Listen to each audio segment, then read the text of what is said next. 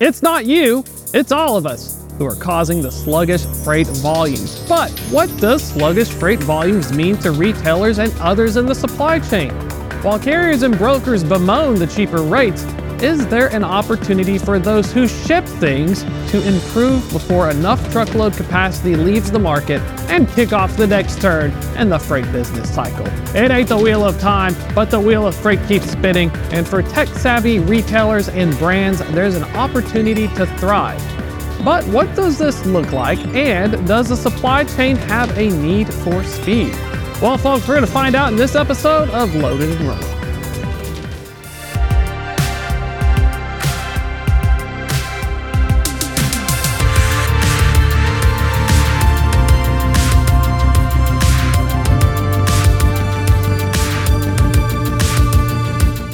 Welcome to Loaded and Rolling. I'm your host, Thomas Wasson. Now, I typically talk about trucking, but if one works in trucking, not understanding how the supply chain works is like a weather person giving a forecast without understanding what clouds do.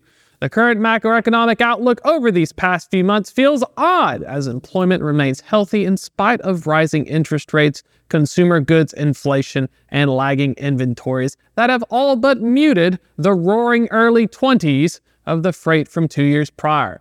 Now, today we're going to take a deep dive upstream into the wondrous and chaotic underbelly of the supply chain to find out if there's some acceleration left in this current sluggish freight economy.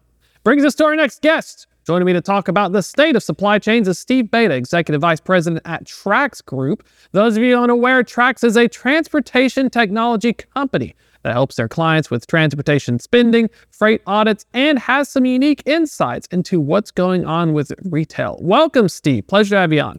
Well, thank you, Thomas. Appreciate it. Glad to be here. And looking into retail, I always find it fascinating because, there's a lot going on upstream. What's the current environment like? Because you guys have a unique opportunity to actually see it instead of like hearing it secondhand through an analyst or someone. No, that's true. I've also had a unique opportunity attending several conferences, talking to analysts, peers, and shippers, really in LSPs, carriers. And it's a common theme playing out right now. So if I had to frame things up, we've got a couple things in the rearview mirror, I think, and then we have some headwinds that we'll have to deal with. I think in the rearview mirror, you have stubbornly high rates, spot quotes included, and capacity constraints. That tends to be things that are in the past, right, created by the pandemic. So that now we're heading into sort of, with the lack of demand, a bit of a freight recession in a sense, where we have the capacity, we have the prices have fallen dramatically. In fact, one of the metrics that I watch is the LMI. It is an all-time low when it comes to pricing and capacity being high and prices being low. And I think the other thing is retailers have now sort of burned off that glut of inventory that they had in the warehouses. At least the early indications are that that's the case. Which should now return us to a point of where we have to look in the front windshield and say, with a stubborn economy and Fed tightening, how do you navigate forward? So that's kind of a framing of what I think's in the rearview mirror, and then what we have to deal with going forward.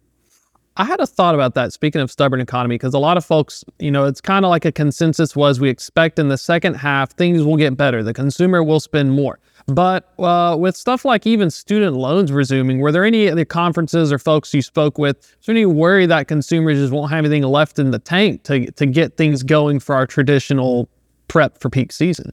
Right. Well, everyone's looking for some sort of stimulus or catalyst that creates that demand signal coming back. So certainly consumer debt is up. That's not a good thing. We don't know where the student loan forgiveness will play out. I think the Supreme Court is involved now in a decision on that. But these all impact consumer behavior, and generally consumers are looking for value. That value means choice. That may be a choice in how to ship. It may be a choice of product, whether I buy new products, refurbed products from a digital marketplace. But they're looking for choice and value.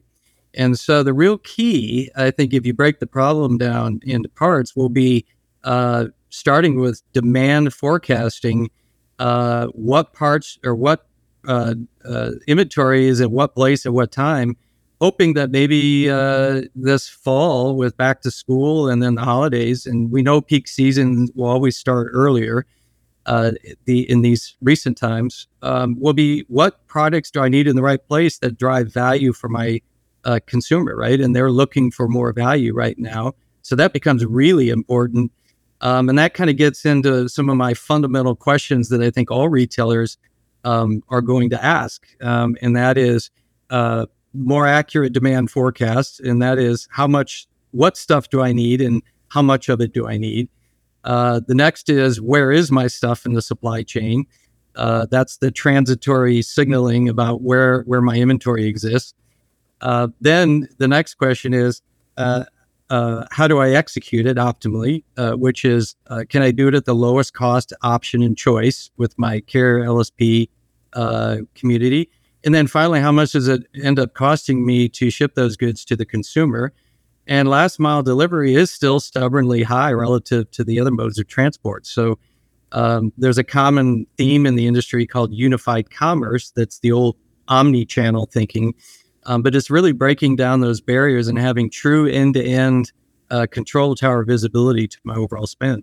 And I was thinking about that, looking at, spoke to Dr. Crow with MIT and talking about demand planning. And he said what was fascinating was when they teach the classes, one of the big things is there's equations folks will use. How much inventory should I have if I'm uncertain, if I'm certain of demand, or if, there's different levels. Coming off of 2 years and you're a demand planner, I feel like that'd be the worst job to be in right now, because where do you go back? Are people going back to 2018 or 2019 to try and figure out what 2023, 2024 may look like? I think the answer is no. I think if there's some lessons learned, and by the way, these topics were top of mind in the recent conferences I was attending, and that is you have to learn from past experience. So we all are responsible for being agile and responding to what we learned from the pandemic and from the recent economic challenges. And so companies, especially retailers, are learning to be more agile. Well, how do you be more agile? That means that you have to respond quicker to changes in demand, changes to the economic environment, changes to carriers and LSPs availability. And how do you become more agile? It's called data. You have to have data. And so the digitalization of the supply chain is critical. And that starts from demand forecast planning, signaling your suppliers and expected forecast numbers, tight integration all the way end to end down to the final mile, and being able to look at decisions that were made and improving. I think the other theme coming out is a very pragmatic but very resilient theme, meaning risk mitigation. So if I was a demand planner these days, and you're right, that's a difficult job to have, I would want accurate forecasting and demand models. Aren't necessarily relying on history, but they're related to what we think the consumers will do, when they'll do it, and what they see value in. And then that flows all the way through the supply chain in terms of actions and reactions to those forecast models. So data drives everything. We are in a metrics-driven world. And if you do not have the data to support those decisions and quickly, proactively manage that, you will face the next crisis and not be prepared for it. So that's definitely some of the lessons learned coming out of the recent 2 years. The best data-driven anecdote I've heard, one person told me data is gold, and another person who was like a data scientist said data is like crude oil. It has to be refined. So you can't just pull it out of the ground and expect it to work. Looking at that, there's technology, machine learning, throw in the buzzwords, but from my experience coming from truckload, I noticed that one of the biggest challenges is a lot of these retailers and distributors don't have full end-to-end visibility. They don't even know if one of their distribution hubs is underperforming by a carrier's metric. Maybe it's good for them. Are folks making progress, or legacy systems, tech debt? Are we still having problems where they're trying to map out their own networks? I think that in general, this is a long journey. One of the things is I had an opportunity to visit with several shippers in terms of what their journey looked like. And this isn't a flip the switch type of change. This takes time. Again, end to end. So when I say digitalization, I mean all the way from supply to final consumption. And that takes time. So there's a heavy lift in investment. The other thing is it's multiple tech solutions that create that end-to-end opportunity. There's not just one. There's multiple third parties. There's stacking tech solutions to create an end-to-end control tower. But what came clear to me is this is not a flip a switch type strategy. It takes a long time. Some companies, it's taken 5 to 6 to 7 years of investment to truly optimize their supply chain and have the visibility they need to take dynamic conditions like changing forecast models and proliferate that through quickly through their supply chain. So investment in these technologies is critical. I think AI is a few years out before it becomes helpful in this area. I think maybe eventually it will, but we have another 5 or so years where AI can probably really contribute to some of these type of situations. And mainly it's constrained by the lack of good data because, garbage in, garbage out still applies, even if it's AI. That's what I'm curious about, because I spoke with some folks with trucking and logistics. The hardest part is, do you buy it third party? Do you try to develop it? Like, how are you going to use it? If you're like a Fortune 100 shipper, are you dealing with similar problems, or do they typically like to have their own systems they develop that's uniquely their own flavor for what they need? I think it depends. I think what I've seen recently in case studies is there's a bit of a balance in leveraging third-party solutions where their expertise in that area makes sense. Some of it's developed in-house based on maybe specific requirements and things like that, but it is a combined strategy. So in other words, a smart organization will leverage its own tech where it's proprietary, for instance, but certainly be accountable to the really needs of the larger stakeholder group, including their supplier base and their carrier LSPs. There are a lot of great third-party solutions out there that contribute to that overall solution. So the real thing is knowing where to fit that tech stack together and how to make it work cohesively from an end-to-end perspective. There's no one provider that solves all of these problems. I think for companies to invest internally to try to solve all of them is not realistic either. So it's a matter of knowing what your requirements are and knowing where the best solution is, integrating those tech solutions in the overall control tower strategy, if you will. That can act as an accelerant, obviously, to achieving an objective. It also takes some of the burden of maintenance off the internal organization and push that off to third-party suppliers that have the expertise to do that. So it's a shared approach. I always wonder when it comes to transportation. Companies have the transportation department, but if you're a Procter & Gamble, you sell consumer goods. If you're a Walmart, you're a retailer. You don't really think of yourself as a transportation company. Is this something where speeding up their internal supply chains, are they looking inwards at my purchasing, my suppliers when it's getting shipped from the factory? Or are they looking at, do I need to speed this up from like a DC transfer? Does my transportation department need to be the one to hit the gas? Or do I have to look inwards and see where my inbound and purchasing is going? I think a holistic approach is important to solve this. This is a multivariable problem. And again, the data should support those decisions. So I believe that better and accurate demand forecasting connections in with your suppliers are important, but I also think looking at the cost to serve and balancing time in transit against cost to serve is also equally important. So I mentioned earlier about unified commerce concepts. So traditionally, retailers had siloed a bit of their organization around delivery mode, inbound, outbound, non-e-commerce, e-commerce being a separate managed under a separate organization.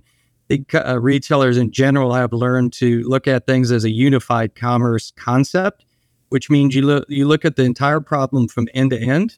Some of that problem is solved with upstream, with better supplier management, better forecasting, and better inventory management, supplier diversification, for instance. Some of it's managed by the LSP and carrier in terms of time in transit, better options, especially for last mile delivery, which is, again, still the most expensive aspect of the journey when you look at it a cost per weight or a cost per shipment perspective.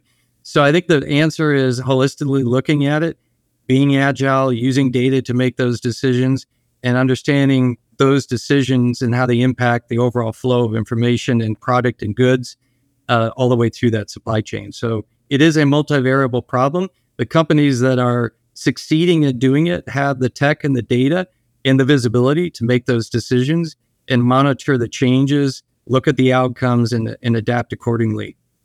The inbound, outbound kind of finally connecting some dots for me, because when I worked as a broker and a carrier, we'd email and communicate with two separate departments. Inbound would have their own priorities. Outbound would yell at me for other things.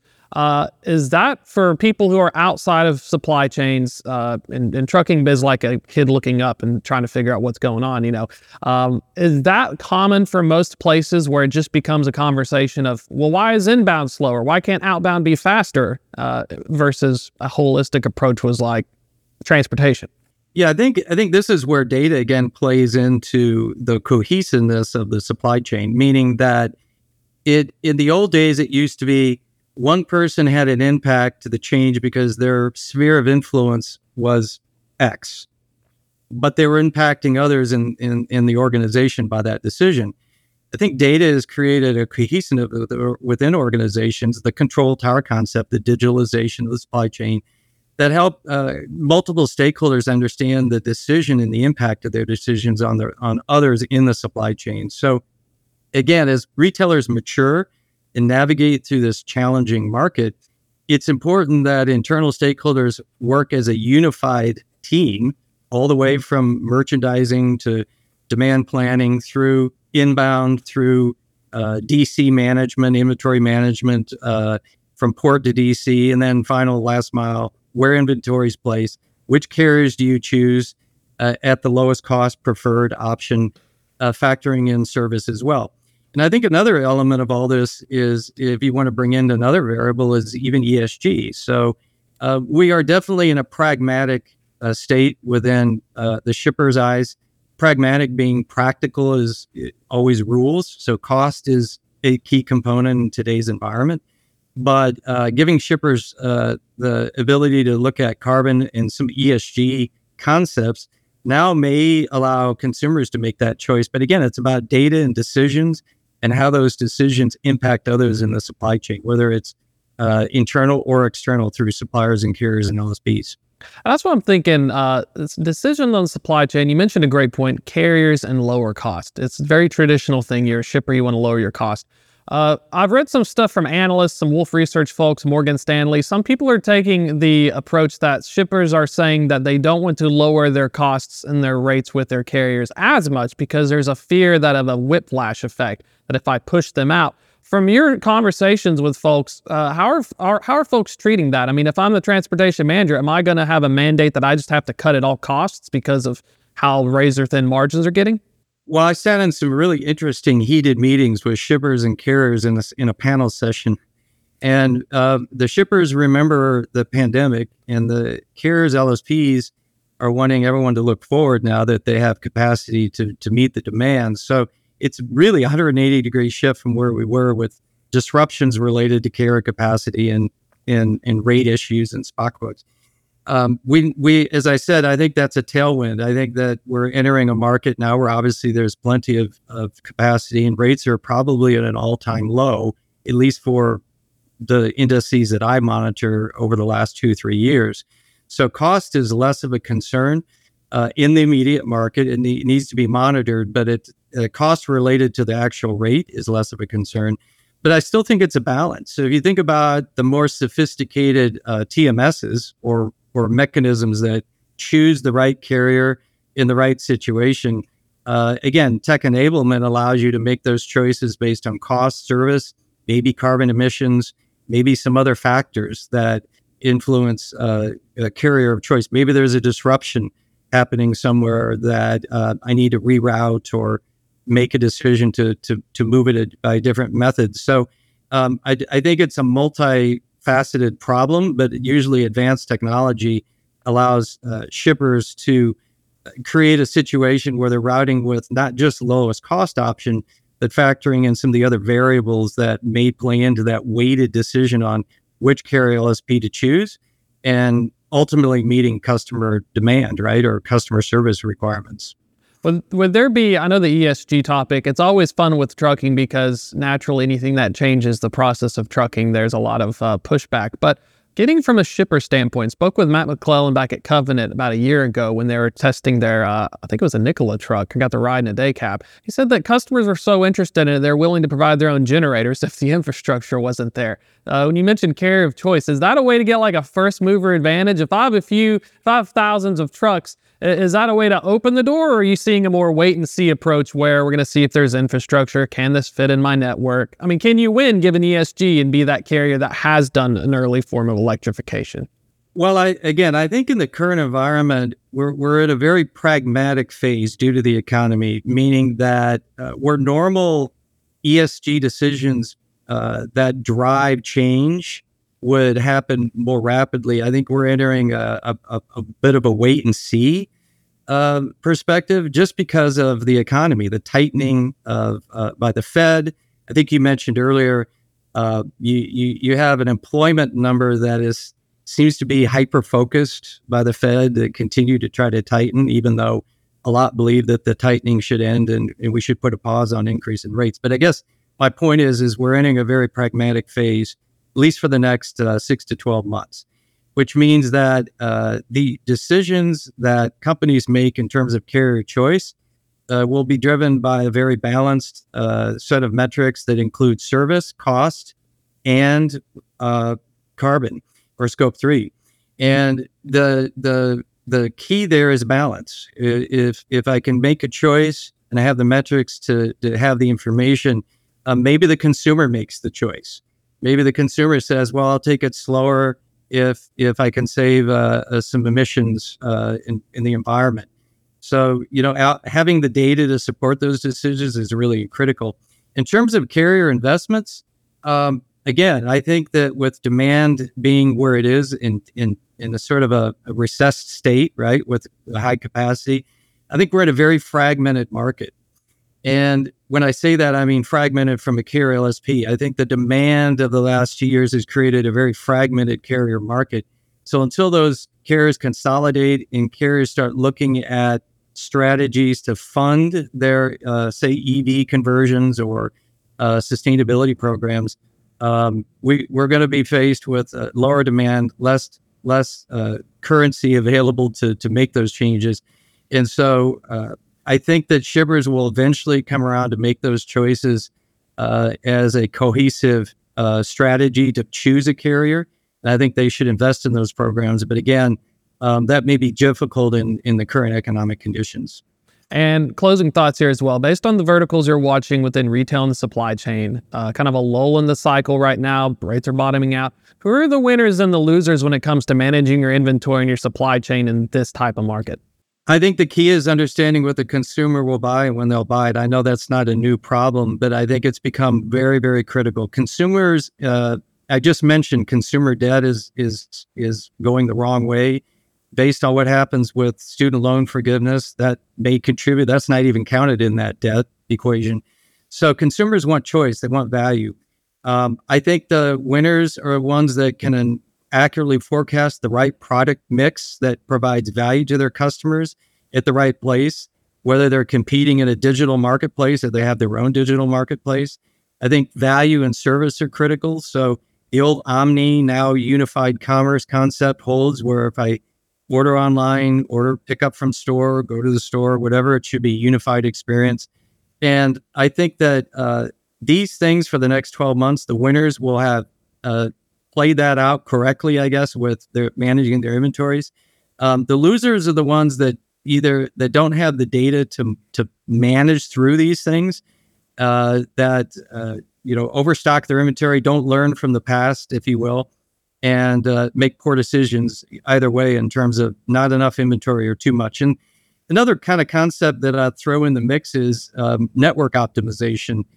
There's been a lot of talk about decoupling with certain regions of the world, nearshoring, looking at inventory options in your supply base that offer a faster transit time and less risk. So I think that's another factor that will be out there that shippers look at optimizing where the inventory is at the right time. I think they're looking at different options to reduce risk in terms of regional disruption or relying on one particular country or area for all of their supplies. So there's still a strong sort of perspective of resiliency, I guess, based on the last 2 years. Perfect. Steve, thanks so much for coming on the show. Great to get to pick your brain today, and we'll be keeping an eye out. These next 12 months are going to get a little bit bumpy. Thanks again. A little bumpy. Thank you. Take care. That's going to be a wrap for today. You can join us, though, next Tuesday at 1 p.m. Check out the newsletter. Subscribe, Loaded and Rolling, freightwaves.com. Coming out on Thursdays at 2. Been a pleasure. Join us next week. We'll do it live.